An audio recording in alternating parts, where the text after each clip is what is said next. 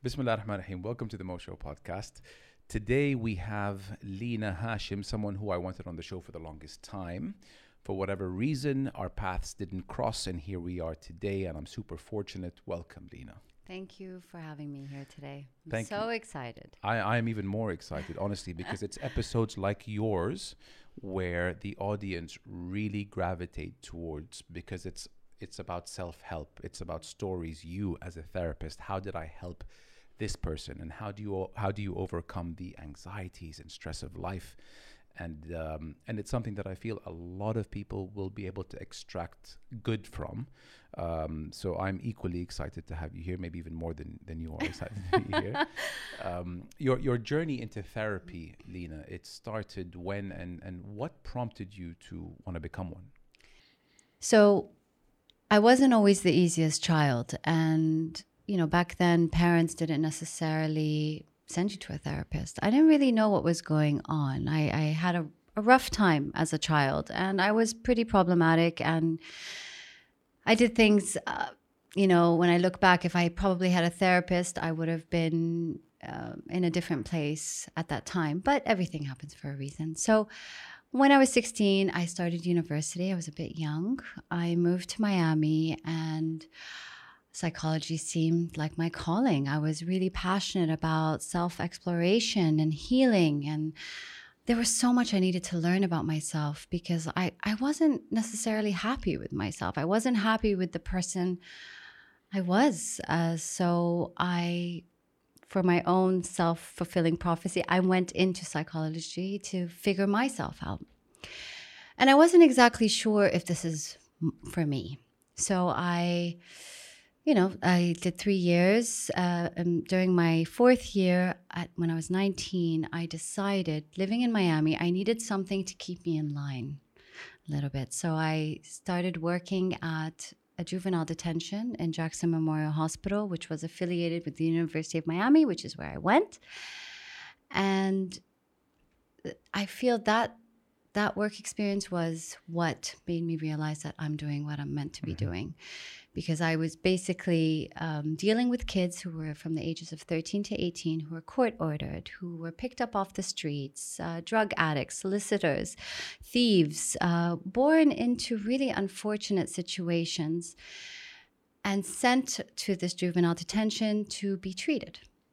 And it was shocking and devastating. I'm sure you can imagine, for me growing up in Saudi, extremely sheltered. We didn't have satellite back then. The only exposure to the West really was Channel 2 Full House. So that was quite an extreme, dealing with and seeing these poor children, teenagers, what they were going through. And it made me realize, wow, I'm really fortunate. But I had young girls who were pregnant at 13, 14. I remember there was a case where a girl was, had AIDS, pregnant, left on the streets to be solicited. It was awful. A boy who was 13 years old, addicted to crack, who couldn't even complete a sentence. And I remember going home and crying and feeling this world is so unfair. And what made me realize that I'm doing what I'm meant to be doing, which is psychology, is when I would watch their journey and see how they improved with the right environment and therapy and attention and time, it made me feel that there is hope and everyone can change. And I wanted to be a part of that change. So I think that's when I realized I'm doing the right thing. How much has what you saw in your early days in Miami, like how much has it affected you in wanting to pursue? Was it like, that's it, you know what, I want to help this ugly side of humanity that exists? Was that the point when you felt that you wanted to do your part for society? I would say that that's when I knew that I was studying what I was meant to be studying. And, you have to remember, I was only 19, so I was a child myself. And it helped me really connect and learn how to connect with that age group. Teenagers and kids are our future. And sometimes people are put in situations or grow up in unfortunate environments that don't really give them a chance. And seeing the way this place really helped these children inspired me. And I knew that I wanted to pursue higher education from that point on. Normally, when we start episodes, it's cheerful. It's, what have you been up to recently? Right. How are you? Forgive me if I'm a little, off balance or out of my comfort zone, because you started with what I can only describe as fireworks, and I wasn't ready for that. Mm-hmm. But I'm glad you did, because this is something that needs to be addressed, and I'm glad that it was addressed in the beginning. And it's reality. It's reality. It's reality. It's life. It's reality. So Yeah. when you said pregnant girls and AIDS at the age of 13 and 14, I haven't heard such right. craziness. Absolutely. Not at that age. Right. It was devastating. It was really difficult. And I think that experience, and I was there for almost 3 years, working there, definitely I've developed thick skin because of it. And it's helped me through my journey as a therapist, for sure. And I'm so thankful. So sorry to interrupt. So the effects, being exposed to what you were exposed to at the age of 19, had a positive. You managed to make it a positive. I made it positive. Right. It could have torn me down, or it could have been my superpower. And I believe that it is. I believe that even though I had a difficult time dealing with it, I was able to look at it in a different way and think, okay, this is what the world's like. I can't change what's happened, but I can try to change or help people change their lives around them and change their individual experiences. What's to come, yeah. Yeah.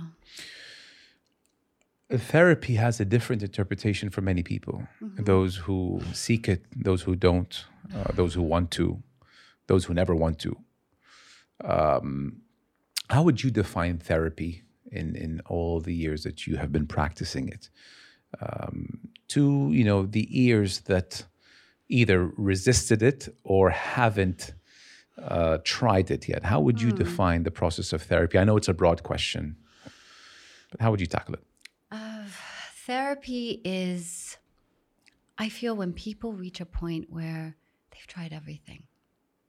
Or even if they haven't tried everything, they just feel that they need someone who's objective to help them have a better understanding of themselves or what they're going through. It really helps to go see a therapist and talk and figure out what areas in their lives need to change. What do they need to tackle? Educating them. Education is power. And that's something I really want to stress on, because once people come in and they decide to have, to seek therapy, and they get educated as to what's happening, that's half the battle. Understanding what is happening in your brain, what's going on in your life, gives you the power to control it and know how to deal with it. It's incredible. How do you feel about the future in regards to increased levels of anxiety and worry? And it's something I don't want to think about, but I have to think about because I have a kid and you have 3, mashallah. Yeah. Do you ever think of the future and like what kind of world our kids will be growing up in? So what's changed now in comparison to before is social media and the internet. And there is so much pressure on us to be the perfect person, the perfect mother, perfect father, child. There's so much pressure for perfection, and perfection doesn't exist. And when you're constantly bombarded by these images that are filtered and edited, you almost forget that perfection doesn't exist because you see it in front of you. And so you're fooled by what you see, even if you're aware of it. So as adults, we know that, and we still are impacted. Imagine this young generation, what they're going through. And that's why, I have an 11-year-old, and she's always fighting me to get a phone, and I'm refusing. I'm holding. Until now, huh? Yeah, I'm refusing. I see what it can do to young children, and it scares me. When you asked me, am I afraid for my children? I am, absolutely. But I can't change the world. The world is changing so rapidly. The only thing I can do is try to instill values and build a really close relationship with my children and teach them right from wrong to the best of my ability. But we can't change the world. The world's only getting worse. You switch on the news. I tell all my anxious clients, do not watch the news. You switch it on and it's, flesh-eating viruses. People are dying, war, poverty, kids going in and shooting massacre in schools. It is just the most depressing thing to be watching and my husband and I used to watch the news all the time. We've stopped, not because we're anxious, but more, it's just so sad what's happening in this world. So definitely it does provoke anxiety. Dr. Google, when I was a child, I'd be sick. My parents would take me to a specialist. Now, what do? My son has a headache, a temperature. I go on to Google, I research what it is, and then it comes up with the most extreme diagnosis. So something I definitely want your viewers to pay attention to, and just do not Google medical diagnoses. Go to a specialist. Be old school with that, because it will take you down a really ugly road. I recently read that Google, Apple, Facebook, and all the companies they own were established by people who played on their bicycles outside when they were younger. Of course. Which painted a scary picture. What are the current youngsters who aren't outside in the fresh air, who aren't getting fresh oxygen, who aren't getting vitamin D? What are they gonna, you'd hope that they invent stuff that is better than Apple, better than Google, better than Facebook and its companies. But if you're indoors constantly consuming what those companies have created, it to be honest, it creates a pretty bleak future. Right. And also communication and social skills. They go out into the world, they can't pick up on normal social skills, social cues. They communicate through messaging I think it's very easy for them to communicate behind the screen rather than in person, and it really affects them socially also. My problem with my son watching the iPad from time to time, now that you mention it, is that it's one-way communication. For sure. That's detrimental. Makes their brain lazy. And it's not normal. No, it's not normal. Life it will never be about one-way communication, ever. Yeah. Sometimes I'll have clients bring in their 2-3-year-old and say, I think my child is autistic. And their child will be disconnected, no eye contact, doesn't communicate or mesh well with others, seems to have, all the signs that he could be autistic. But then when I sit down with the parents and I really understand how this child spends their time, behind a screen, no one communicates with him or her, no one they're not creating a stimulating environment to encourage communication skills, social skills. And so what I'll do is I'll tell them, okay, let's try something out. Take a complete break for 6 months. No iPad. Completely. And they get really scared because the iPad is the best kind of nanny. But I'll say no iPad and minimal TV time.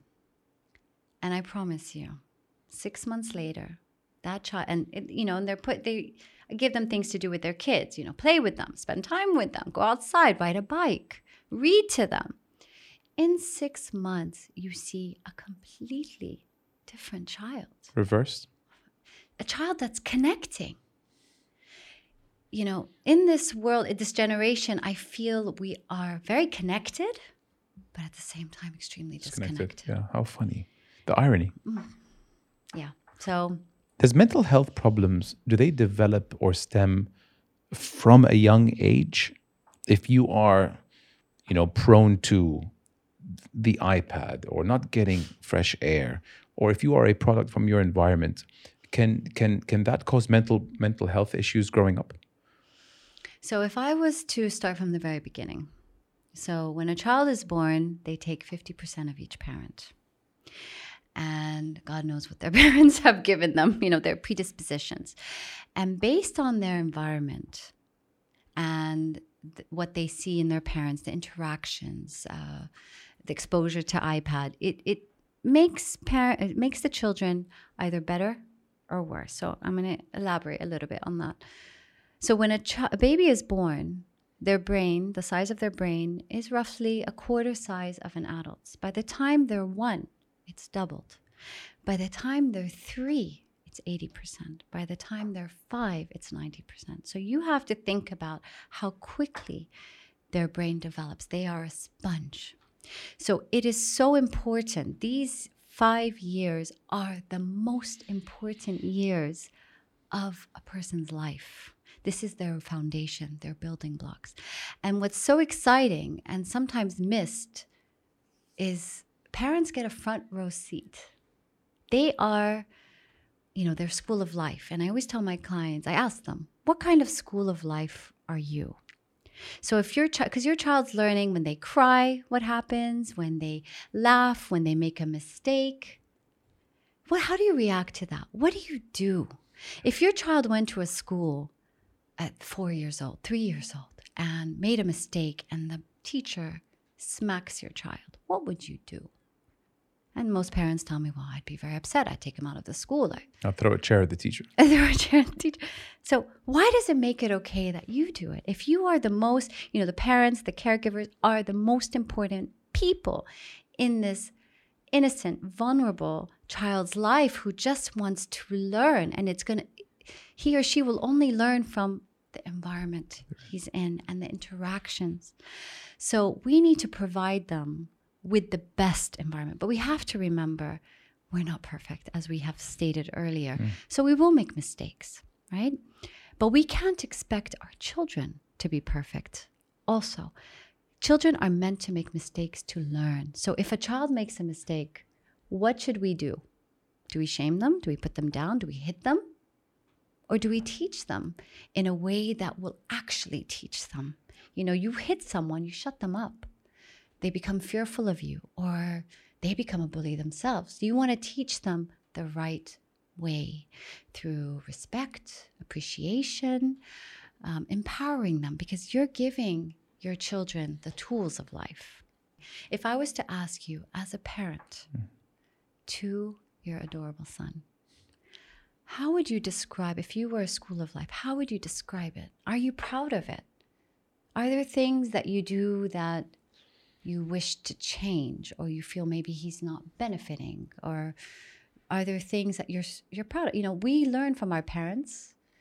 Hopefully we learn from their mistakes. We don't replicate them.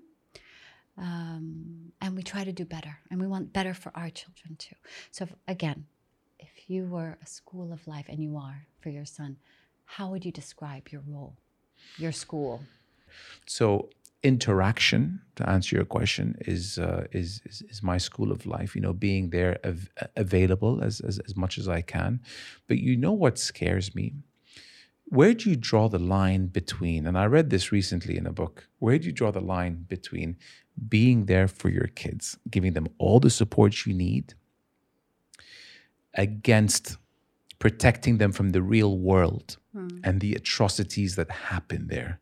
Because we shield them from the world in the house, but when they enter the real world, it's not as glamorous and comforting over there as it is at home. And a lot of parents take the strict role of I'm preparing you for the real world and all that. It's my philosophy. I don't know how to do that, and I don't know if that's a good thing or a bad thing, but I just don't know how to be that strict military grade parent. But at the same time, I'm like, okay, all the comfort and love and you're amazing at what you do and all that I'm giving to him at the house. When you enter the real world is about rejection. It's about being left out. It's about, being spoke of.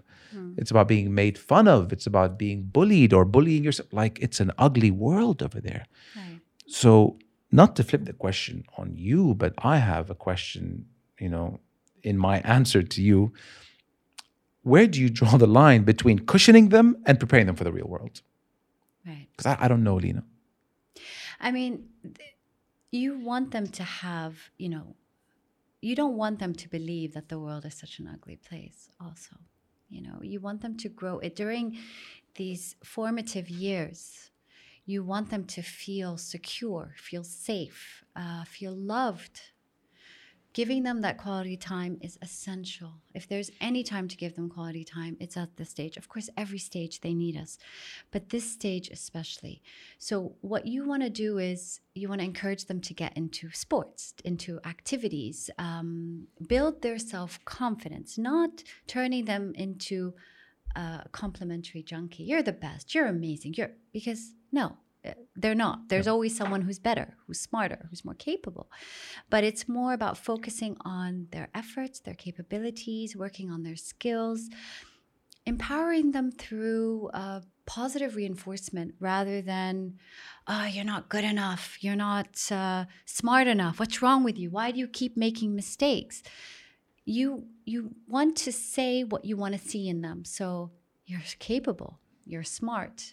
Okay, so you want to encourage that, but you don't want to also let them know that this world is such an ugly place. They will learn that. So you want to build them up.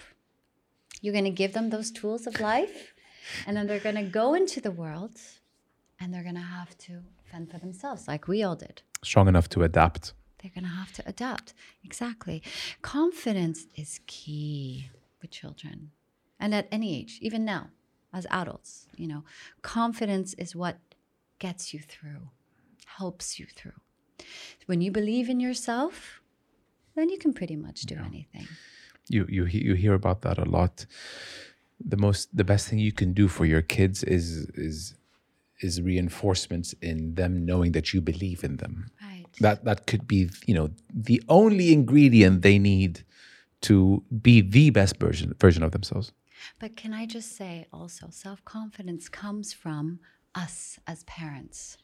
Spending time with them. We are the most important people in their lives. So when we spend time with them, in their minds, their simple minds, they think, I'm important. They love me. They're here with me. So it is really essential for you to put aside time and give your son the time that he needs. And it's not about hours on end. It's about the quality. Mm-hmm. I have some moms who are home all day long. Do nothing with their children, nothing. Where a working parent will come home, play, read, engage. That is a lot more beneficial than the mom that's home all day. Right. But we went to Al-Ula a year ago. He still talks to me about Al-Ula. When can we go? Like, it's too bloody cold right now. Let's just wait a month. He remembers. Even though you were there last week, it was freezing, I went alone. Right. He wasn't with me, and it killed me that he wasn't there with me. But they remember experiences a lot more than a material thing that you get them. Absolutely. And it's. But that can change with time. So that's why it really is important for you to instill that early on in life, where that quality time is part of your family values. Mm-hmm. You need to give him that time, because as they get older, they move away from us. Yeah. They don't want us anymore. Yeah. Now it's like, Baba, put me to bed. Read me a story. I'm like, okay, we're exhausted. It's been a long day at work, but still push yourself, because it means the world to them. Speaking of parents and the role that your father had on you, yes. He is known in Jeddah and Saudi Arabia in his role as a pediatrician, and a very famous one, mashallah.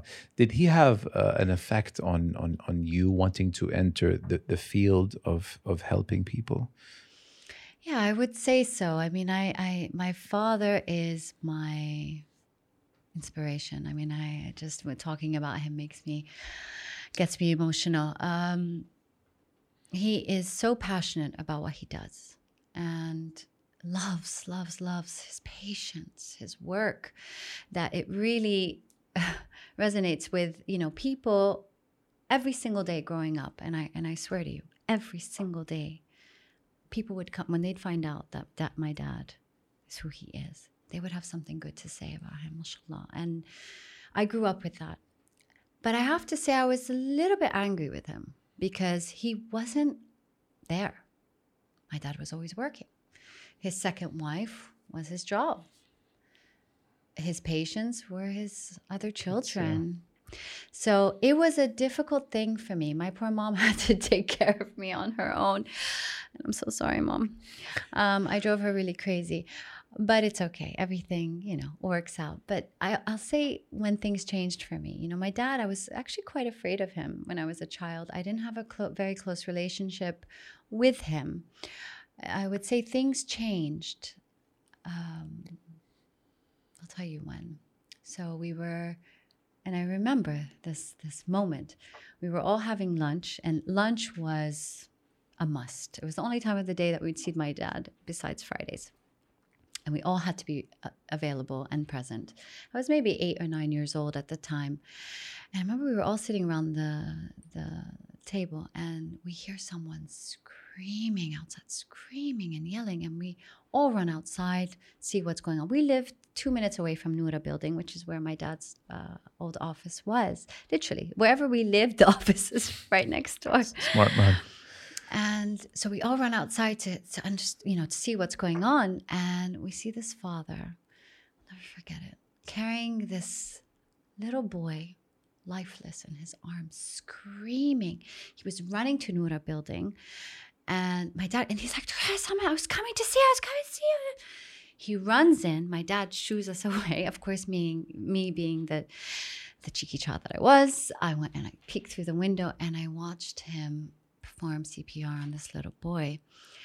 I can't remember, maybe 5, 6 years old. And you or no, the boy? The boy was about 5, 6 years old. And he performed CPR. And I mean, to me, the boy was gone. That was it. It was very emotional. With the matter of time, I started to see there was a bit of movement in the boy. You see the father's face change, my dad, and suddenly this boy came to life. So you can imagine as an 8 or 9 year old what I thought, what I saw. I saw my dad has magical powers. He brings people to life. And that's when I knew that my dad was doing what he's meant to be doing. And I understood it. It was then that I was no longer angry after that. I got it. And I understood that this is what he should be doing. Yeah. And it made me just so proud of him. I am. He's incredible. Habibi, Allah yahmi.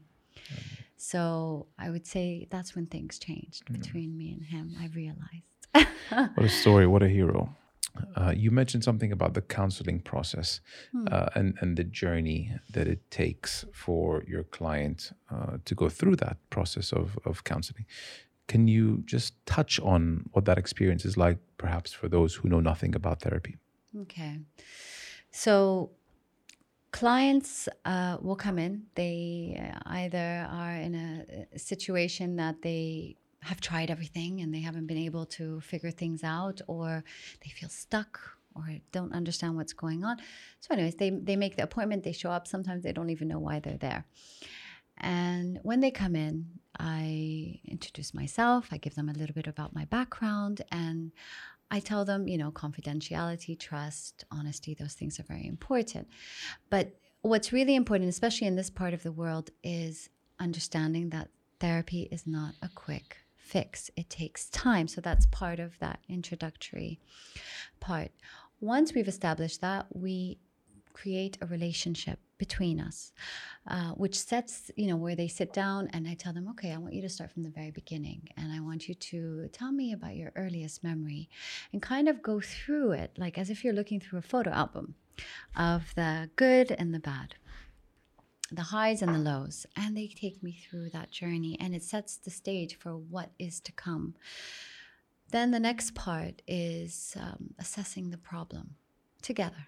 So all of this is a collaboration. I don't have a magic wand. I'm not going to change everything and fix everything. So then together we assess what the problem is.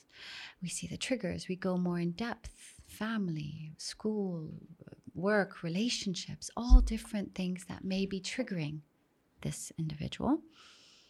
Then last, and during that stage, actually, I educate them a lot, because I really believe a lot of therapists don't educate their clients as to what is happening here. So when the client knows what's happening here, they're able to tackle it better. And then the last part is setting realistic goals. And I will stress on the fact that they are realistic and they're small steps, so not to overwhelm them. And we go through that journey together, and it's a beautiful thing to witness. And I learn from my clients every single day. It's an incredible, they learn from me and I learn from them. It's wonderful. Yeah, it's definitely two-way communication there. Oh, for sure. What kind of therapy practices do you offer? Okay. So there are two different kinds of therapy that I do offer depending on what is going on or what the presenting problem is. So one is client-centered therapy, which I love. It's non-directive. The client takes the reins, takes me the way that he or she wants to go.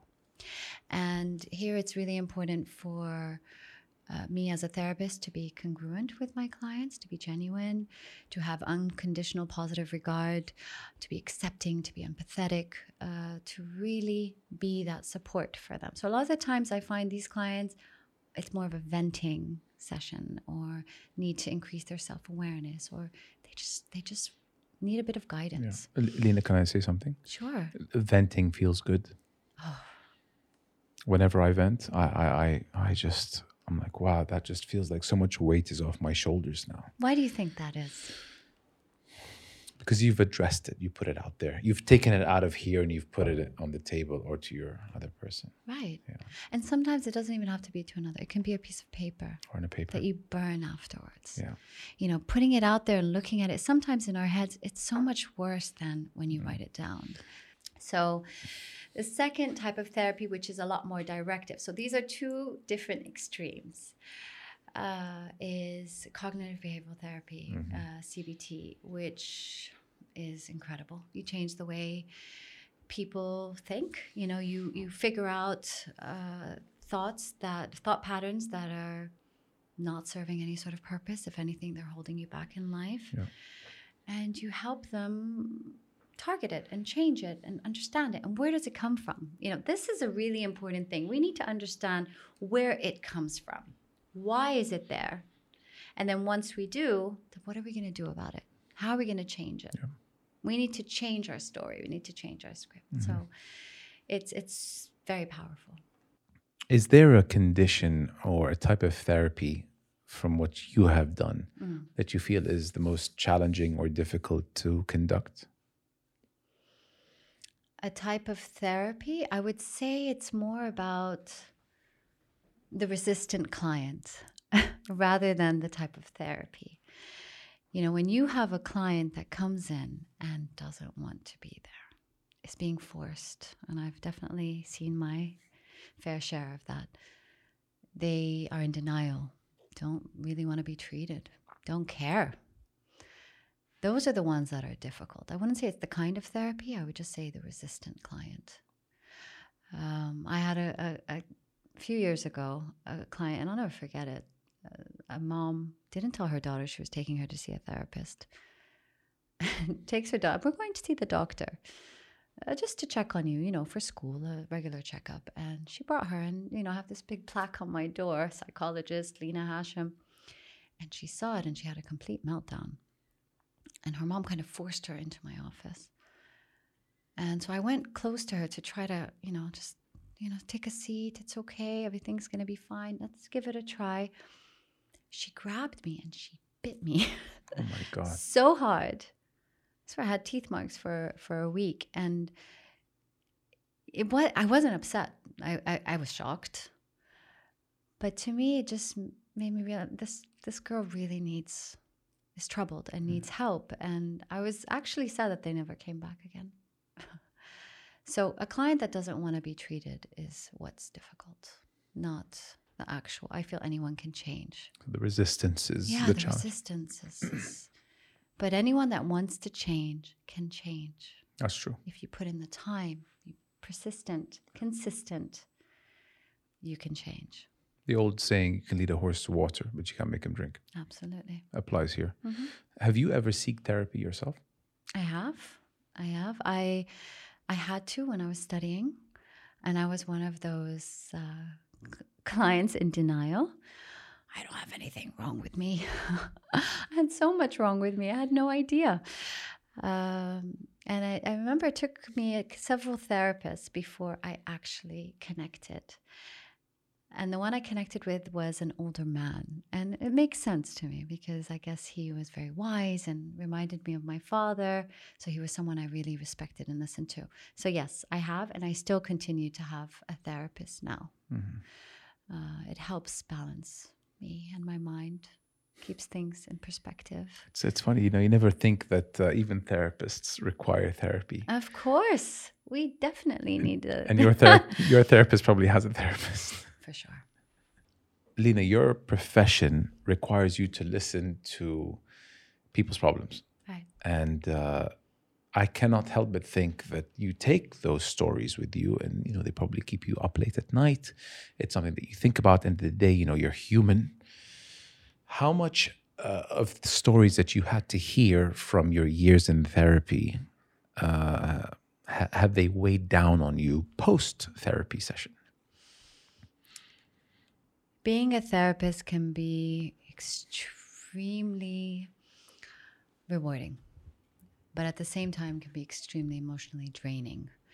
And when I'm not taking care of myself, in a sense, my life isn't balanced, I do find that therapy or the sessions that I have definitely can drain me.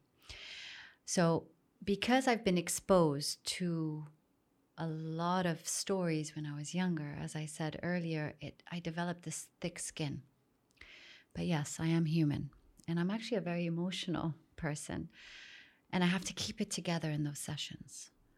And I hear really heart-wrenching, difficult stories that I just want to sit and cry with them or hug them or tell them everything's going to be okay. Well, I can't do that because I don't know if everything's going to be okay. So definitely I have felt drained, therapist burnout, as they say.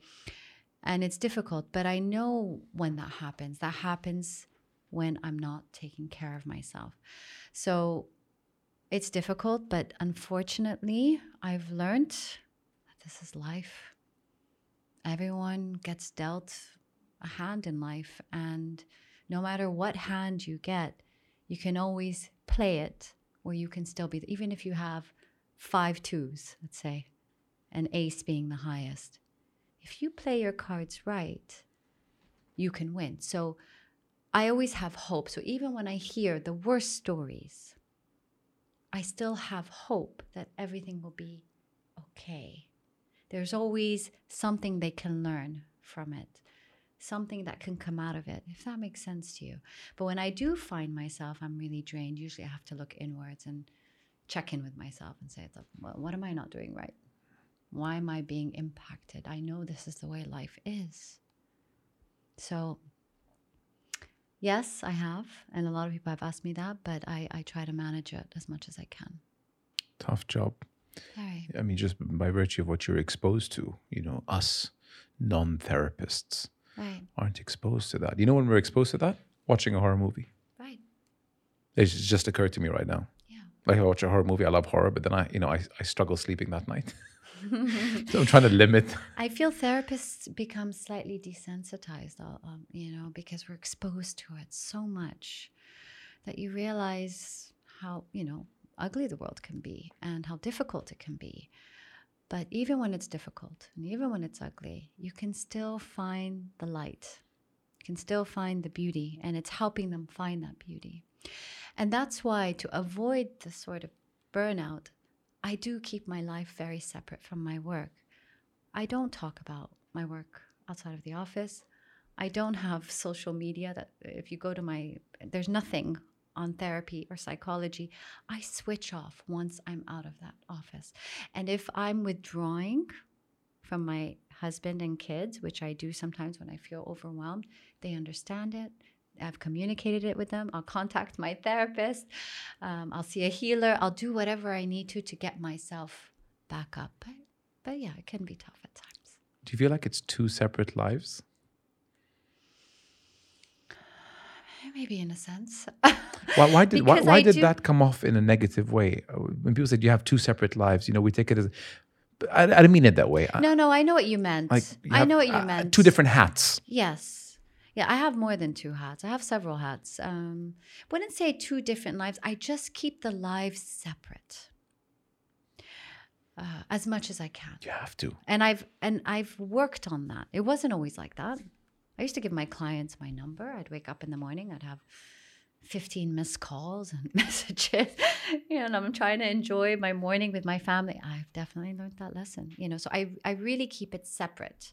It's still part of my life, and I care so much for my clients, and I love what I do, but I have to keep it separate for my sake and for my family's sake.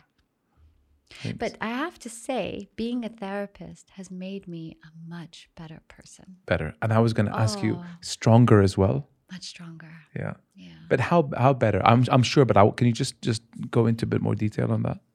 I guess it's made me better because, first of all, I do see what goes on in the world. So I'm very grateful for what I have. It makes me count my blessings. Also, it really makes me want to be a better person. I want to help myself to be able to help others. It's taught me patience. I just believe that with all the exposure that I've had and the experiences that I've had, it's really pushed me to be the best version of myself. And I stress on myself, not comparing myself to anyone else. So, yeah, let's say it's made me better, just generally. Yeah. And I've worked on myself. I've worked on myself a lot. So, truly, I mean, blessings. You touched on that word. You have to count your blessings. People forget to be grateful and thankful. And do you wake up in the morning and think, oh, I am so grateful for my wife, for my son, for my job, we lose sight of that. We take things for granted. And I have to say that's something that this job makes me do, reminds me to count my blessings. Being exposed to people from different walks of life. So count your blessings starting tomorrow, every morning. Definitely. I think that is a route to happiness. Yeah. Really appreciating what you have, because all it takes. Just that. Is that, but it can all just, not to sound cynical and depressing, but it can all just disappear in 1 second. Just like that. Yeah. I have value, and I'm grateful for my car when it's in service. Outside of work and the realm of therapy and everything you do professionally, what grounds you?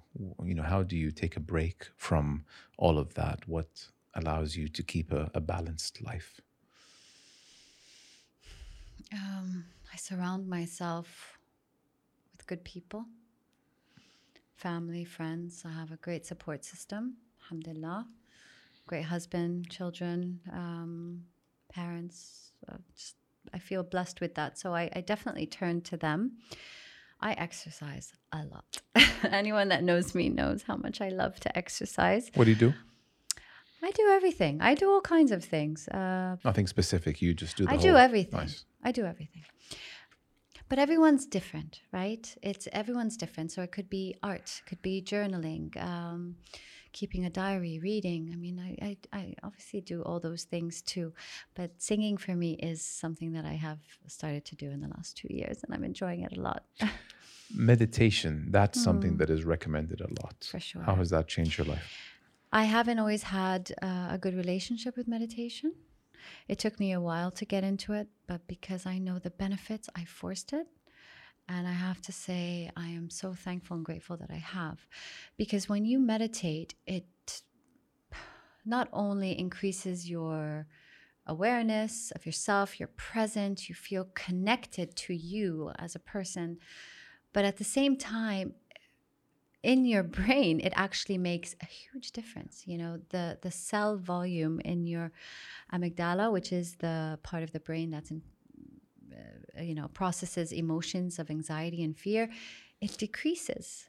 So it allows you to really just take in this moment and enjoy, and taking that time out. It's wonderful. You seem like a very happy person, mashallah. Inshallah, always. Is there anything out there that terrifies you, scares you, something that when you are encountered with it, you're like, my God, not this again? And don't say scary movie. No.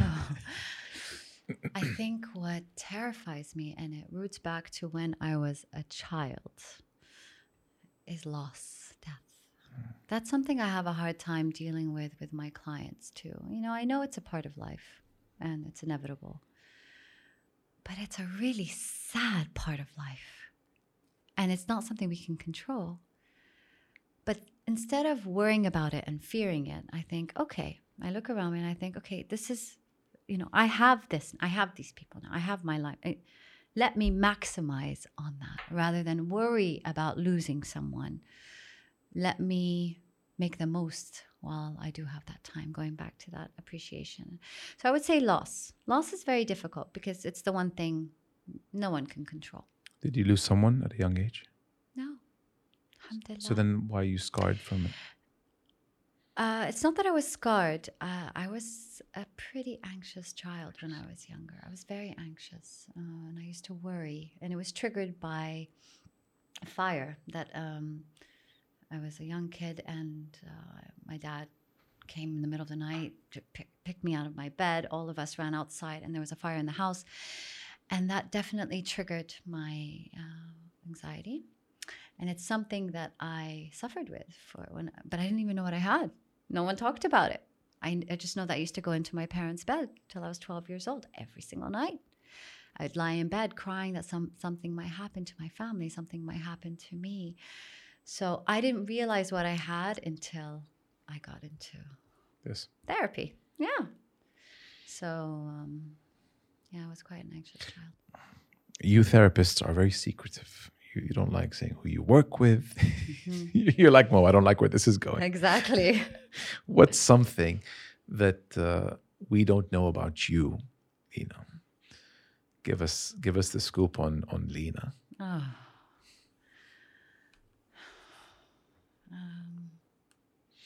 What you don't know about me.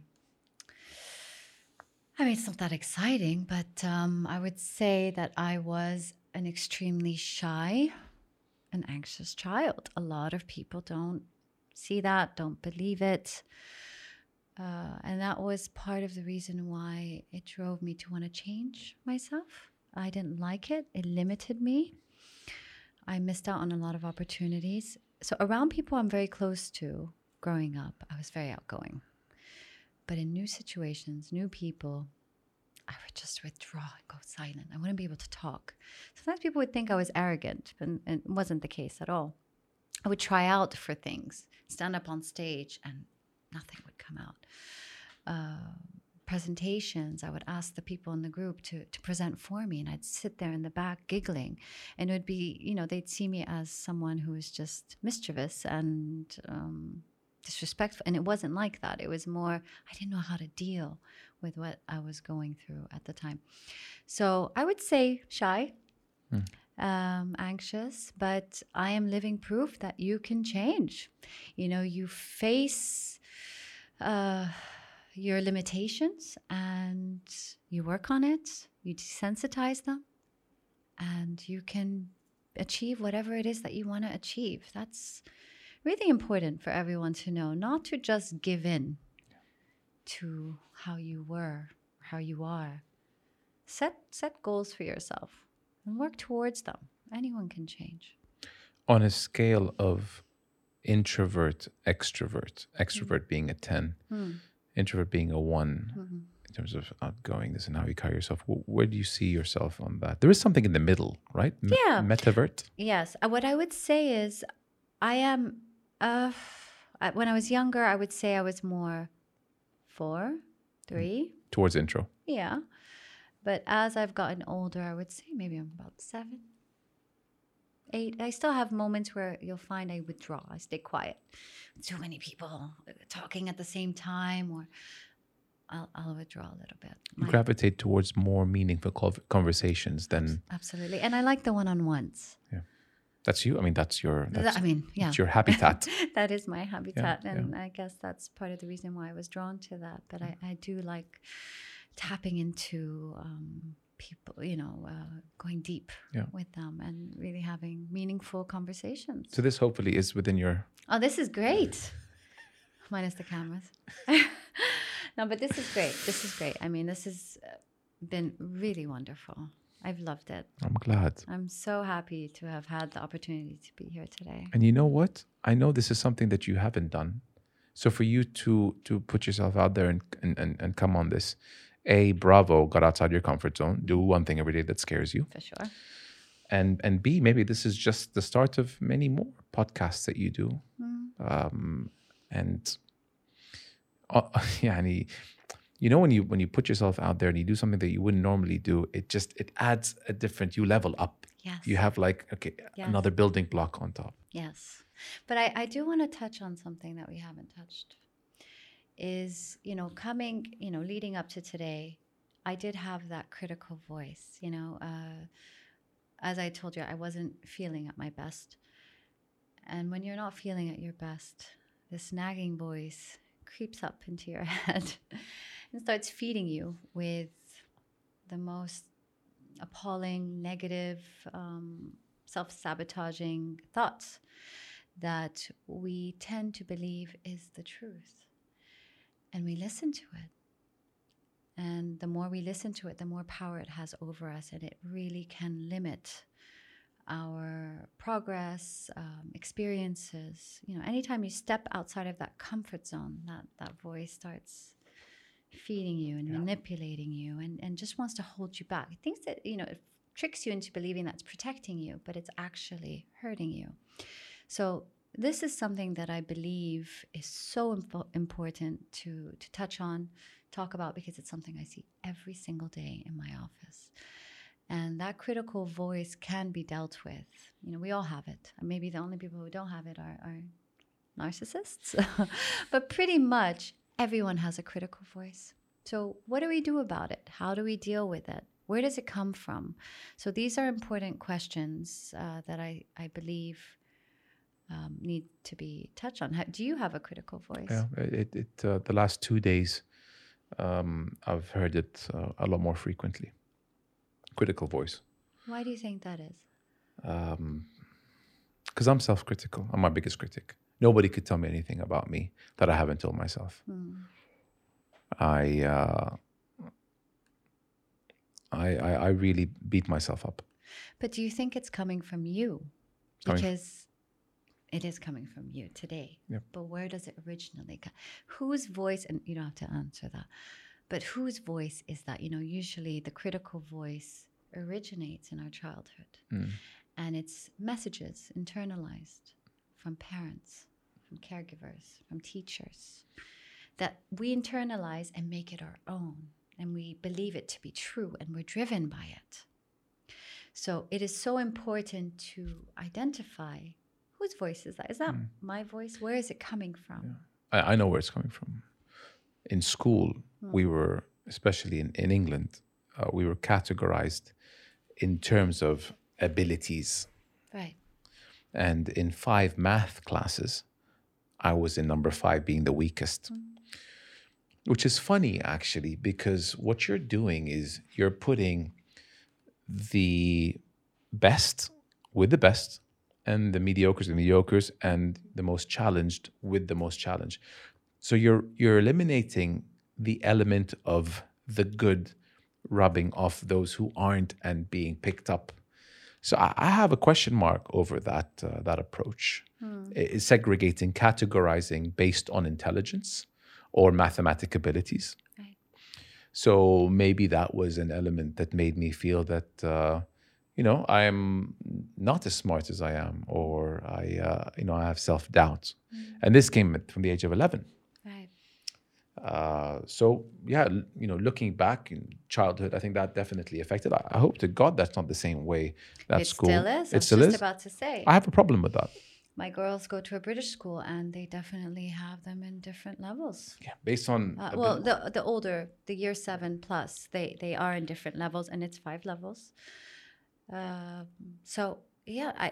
think, but it's important also to help your child look at that it's not such a bad thing. If anything, it's kind of to help them. For you were on your own dealing, so this was your own inner battle, but you never talked about it. But how do you deal with the critical voice? It deals with me. Right. And I just like wish that some days it wouldn't come. Will this podcast be successful? I've been doing it for a year and a half. You're episode 48. Ooh, lucky number. Will it be around for episode 70, 80, 100? Is it going to be successful? Is it going to grow? These things are on my mind. Right. Am I a good podcaster? Am I a good question asker? Can I be better? Am I getting better? Am I getting worse? So there's... Right. Yeah. You know what I wish? I wish I can hear the negatives. So I went to Al-Ula a week ago. The number of people that came up to me and they're like, you're the Mo show. Or my friends, Mo, by the way, amazing. Or my friends introducing me to those who I don't know. Oh, this is Mo from the Mo show. They're like, oh, of course we know him. We love what you do. It's amazing what you do. Great. I wish I can, and I hope I know what I'm wishing for. But I would like to see the flip side of it where, oh, you're Mo from the Mo show. Can I tell you what I didn't like about episode this? I would be all ears. Constructive criticism. Give it to me, yes. Because that's going to help me improve. Right. But you're Mo from the Mo show. Oh, we love this episode. Oh, we love what you did. We can I get an autograph? Can I get a picture? I got that. Who am I to give autographs or pictures? It's amazing. You are doing a great job. But like I'm just starting off, and I want to be better, and I can only be better with constructive criticism. But you have to take it step by step, Mo. You're thinking of episode 70. Think of now. How can I do better today or in my next episode? Rather than, am I going to be around? Nobody knows what's going to happen. Yeah. The critical voice has no clue what's going to happen. It acts like it does.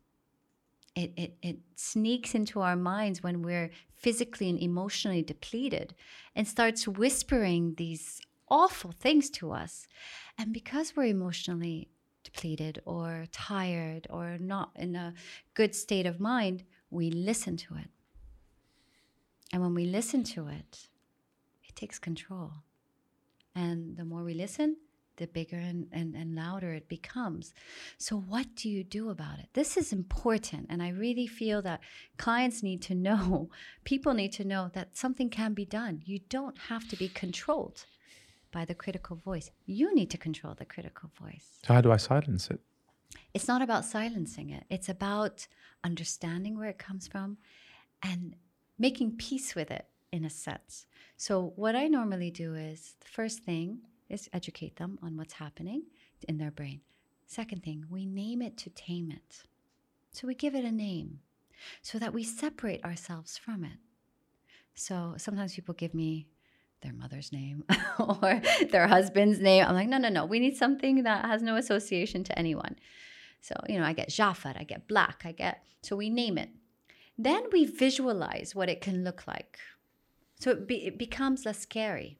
So when we name it, first of all, I moved away. When we name it, it gives us, we're no longer afraid of it. I know what it is. It's just a critical voice that's trying to bring me down. If I was to take these thoughts out of my head, what are they telling you? Tell me, what does it tell you? You're not good enough, you're not going to succeed. It acts like it knows everything and that it's psychic. It knows what's in the future. Just question marks. Lots of question marks. So why are we giving so much weight and focus on question marks when we know what's happening in our lives right now? Okay, so it's important for us to separate ourselves from it. Look at it like this is an illness. As long as I listen to it, I'm going to be ill. So I need to keep it separate. So give it a name, visualize what it looks like. You can even give it a funny voice, whatever you want, where you feel I'm the one in control. Once you do that and you've named it and it's under your control, it's important to challenge it, not just to make it disappear. You have to challenge it. Ask yourself, where is this coming from? Is this the truth? Am I going to fail at episode 70? Does it know the future? Is this an old habit, an old story? Okay? Once you've established that, you go on to what do I want to feel? How can I change it? I need to visualize what it is that I want. If I want to succeed, I need to visualize succeed. Visualize. Create your future through the mind and body connection. Okay? So these are, there are ways to quiet down that voice. Mm-hmm. So it's something I actually really enjoy doing with my clients. And I'm human. I get the critical voice too, but I don't allow it to control me. Taming it is really a challenge. Name to tame. Name to tame. Name to tame. That's a good takeaway from how to deal with that voice. Name it and then tame it, and then you can control it eventually. Yeah. Just like we control our kids. I'm kidding. We name them. We own them. I'm not kidding. No. So we spoke about what scares you, something people don't know about you, and I want to flip it onto a positive. At what point in your life, Lina, do you feel most filled and alive and ready to conquer? I have to say, when if it's work-wise, seeing my clients who had it really tough and hard and didn't believe in themselves, watching their journey and seeing the changes, it's just incredible and makes me so happy. I get a message from a client down the line saying, you really helped me, thank you, or you're part of this success story. And it just, I have to say, that's very, very rewarding. Makes me feel great. Climbing a mountain, adventure. I took on gymnastics recently. I wanted to start flipping again. I found this great coach. Unfortunately, he left now, but when he was here, he taught, and I was flipping. I was doing something different and new. It exhilarates me. Being around my husband, my kids, my family. The outdoors, climbing at all? Have you tried that? Climbing properly? No, I've hiked. Hiked. Yeah, we did the 3 peaks. Okay. It was extremely difficult. That shower after was the best shower. I mean, we were on the bus, waterless toothbrushes and wipes. I mean, it was pretty. Not great at the time, but the feeling that you get afterwards is exhilarating. Yeah. It's incredible. That shower. I still remember that shower. And thank God it was a really nice big shower. The harder you work for something, the more fulfilling that rest time is. Oh, for sure. Delayed gratification is key. And this generation definitely does not know what that's like. Quick fixes is how we operate. Yeah. Quick fixes. And I think I'm in Generation Z's category as well. We want quick fixes. Yeah, but you can change that. Like, if I want, of course you can, for sure. Delivery apps, they bother the hell out of me. Yeah. It's like that. Back in the day, you'd have to get into the car, drive, and you know what? I'm not going to get in the car and drive. And now it can come to you. It's a problem. Yeah. Reading this book called Atomic Habits. Heard of it. And one that he touches on that. He's like, delete Instagram, and then in my mind I'm like, okay, then I can also delete the delivery apps. Yeah. And in order to order again, I'm going to have to reinstall it. So that's something, an extra step I'm going to have to go to. Maybe I won't order because I don't want to, have to download the app and then log in again. And then he was talking about how people with addiction to TV and movies. One way to get rid of that habit would be to take the TV out of the living room and put it in the closet. Right. You'd have time away from the TV in order to watch it. You're going to have to go into the closet, carry it, put it in the plug it. So there's something that, yeah. That's an extreme case, but make it harder for yourself to do the easy things that you would normally do. Right. Click of a button, boom, boom, boom. I've got a large cheese pizza on the way. Because it's too easy to get at these. It's too easy. Lina, from all the things that you've been through in your life, would you say that you have any regrets? Do you have regrets? Or are you a person that lives without regrets? So I could probably give you a list of potential regrets based on the experiences I've had. But what I didn't know was that there's a reason why I had those experiences. They made me who I am. Without these failures, mistakes, I wouldn't have learned the lessons. And I feel it's really built a lot of character and made me the person that I am. So no, I have no regrets. That's the healthy approach. Right. Because at one point in your life, you wanted to do that. Yes. And you did it for a reason. Yes. for better or worse, for stupider or smarter. I wanted to do that, so I shouldn't have regret. Learn from it. Right. Be better. Valuable lessons. But don't go back and dwell. Right. Usually we dwell on the things we didn't do. That's true. Yeah. So it's better to say, I tried, I tested, I've come out okay, but maybe I probably wouldn't do it again. Healthy. I'm very tough on myself. Again, as far as I'm concerned, this is not a podcast. This is a therapy session. I'm very tough on myself on looking back and saying, Mo, you should have done this, or you should have done that, or you didn't do this, or you didn't do that. You know, but it just weighs down on you for no reason. For sure. And you know what? You are in the public eye now. This is something scary. No, it's something that you need to tackle and take care of. Because if you don't, it could be something that could end up hurting you. So it is something that I would recommend that you look into, dealing with that. Because once you're in the public eye, you're going to have all kinds of opinions. And, you know, as you grow, and it is really important to have your own and not be so impacted. I'll be honest with you publicly.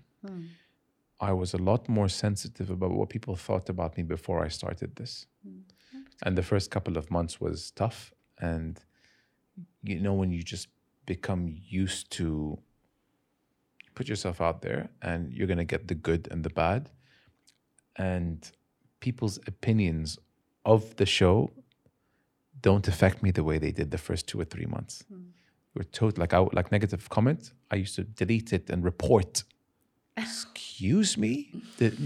Now, say whatever you want about me. Yeah, I'll keep it up there. You're entitled to your opinion. Good.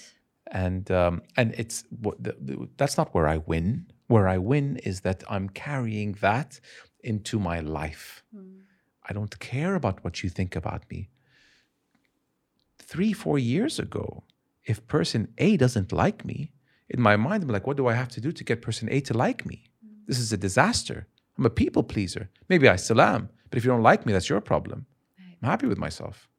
Good. So I think that also the feeling of building something to some degree has given me gratification and validation to feel that I don't care what you think about me. I've got, you know, that the people that enjoy what I do and have given me, you know, like compliments far outweigh the negatives. But more importantly, I think because you enjoy it and you feel good about it, that you're not easily affected by people's. If you weren't, you would probably absorb that negativity like this. But now that you're feeling more confident in it, you're happy with what you're doing, mashallah, your progress in such a short period of time, the way you've taken off, mashallah alaik, really. Thank you. You should be proud of yourself. I appreciate it. We're also proud of you. It means a lot coming from you. Really, it means it's true. Lina, before I let you go, I know we've had you here for way longer than you have wished to be on here for. Lina, if you had the attention for society or the country or the region in some capacity for 30 seconds or so, is there a message that you'd like to send out? That's so much pressure. But I mean, no, I know. I know what you're asking. I'm thinking, yeah. So what advice would I give the world? If you had their attention, if the whole world looked at Lina for, you know what? If the whole world stopped what they were doing and looked at Lina, especially for 20 seconds, and they're like, Lina, go. What would your advice, if you had all the ears of humanity? Okay, I would probably say, because this is something that I feel everyone needs to do, in a sense, is if you have a problem or there's something that's stressing you out, rather than just focus on the stress or the problem, focus on ways to improve it. You know, a lot of the times we just focus on the problem and it just plays over and over and over and over, and we're not coming up with any sort of plan or change. Focus on ask yourself, what can I do to make this better? Stop wasting your time just thinking over and over about the same thing. We all have situations that are difficult. So I'd say that. Is that fine? It's amazing. Really? You touched on what Seneca's famous proverb was: we suffer more in imagination than in reality. Well, that's true. Stop overthinking it. Stop overthinking and actually come up with some sort of plan. That's the thing. I have people that complain all the time, but it's like it's just the same thing over and over. It becomes their script. What can I do about it? So I really feel that's important. Treat people how you want to be treated. I mean, I have so much advice, but that's a bit typical. So I would say the first one I said, right? But sometimes, for sure. You're going to cut this. There is no, we're not cutting it. No, you're cutting this part. Why? This part, no, cut this part. Cut. Sometimes the cliche are the ones that really hit home the most. I mean, there's a reason why they're cliche, because they're overused. Yeah. Treat people how you want to be treated. I mean, if humanity abided by that, Lina, the world would be a better place. Really we probably wouldn't be so scared about how the world our kids are growing up in. Exactly. There's so much out there that we can do. Truly. But yeah, we can just be the best. Try to be the best version of yourself. Yeah. And do good for yourself and to others. For real. Thank you. You're so welcome. Thank you so much for having me. I don't know. Really. I mean, this was great. It was really great. I think there's a lot of gems in this episode that can uplift people's souls. I hope so, because I feel I don't even know what we've spoken about, but I hope so. I look forward to seeing it. Yes, two thumbs up. Not more than me. Not more than me. Honestly, Lina, again, people in your capacity, I feel are the best, because you guys are out to help people. Yeah, we try. And I admire you, like I admire doctors, for doing what you do, because you have to deal with our problems. Yeah. Goodness gracious, I'm going to give you a call tomorrow. So thank you for sharing your story with us. Oh, you're so welcome. We kept you here, a testament to how much knowledge and information and stories you have, way longer than we thought. We've been shooting for close to maybe 2 hours and a half, if I'm not mistaken, 2 hours and 45 minutes. And thank you for opening up on many things, general, personal, and for the questions you asked me.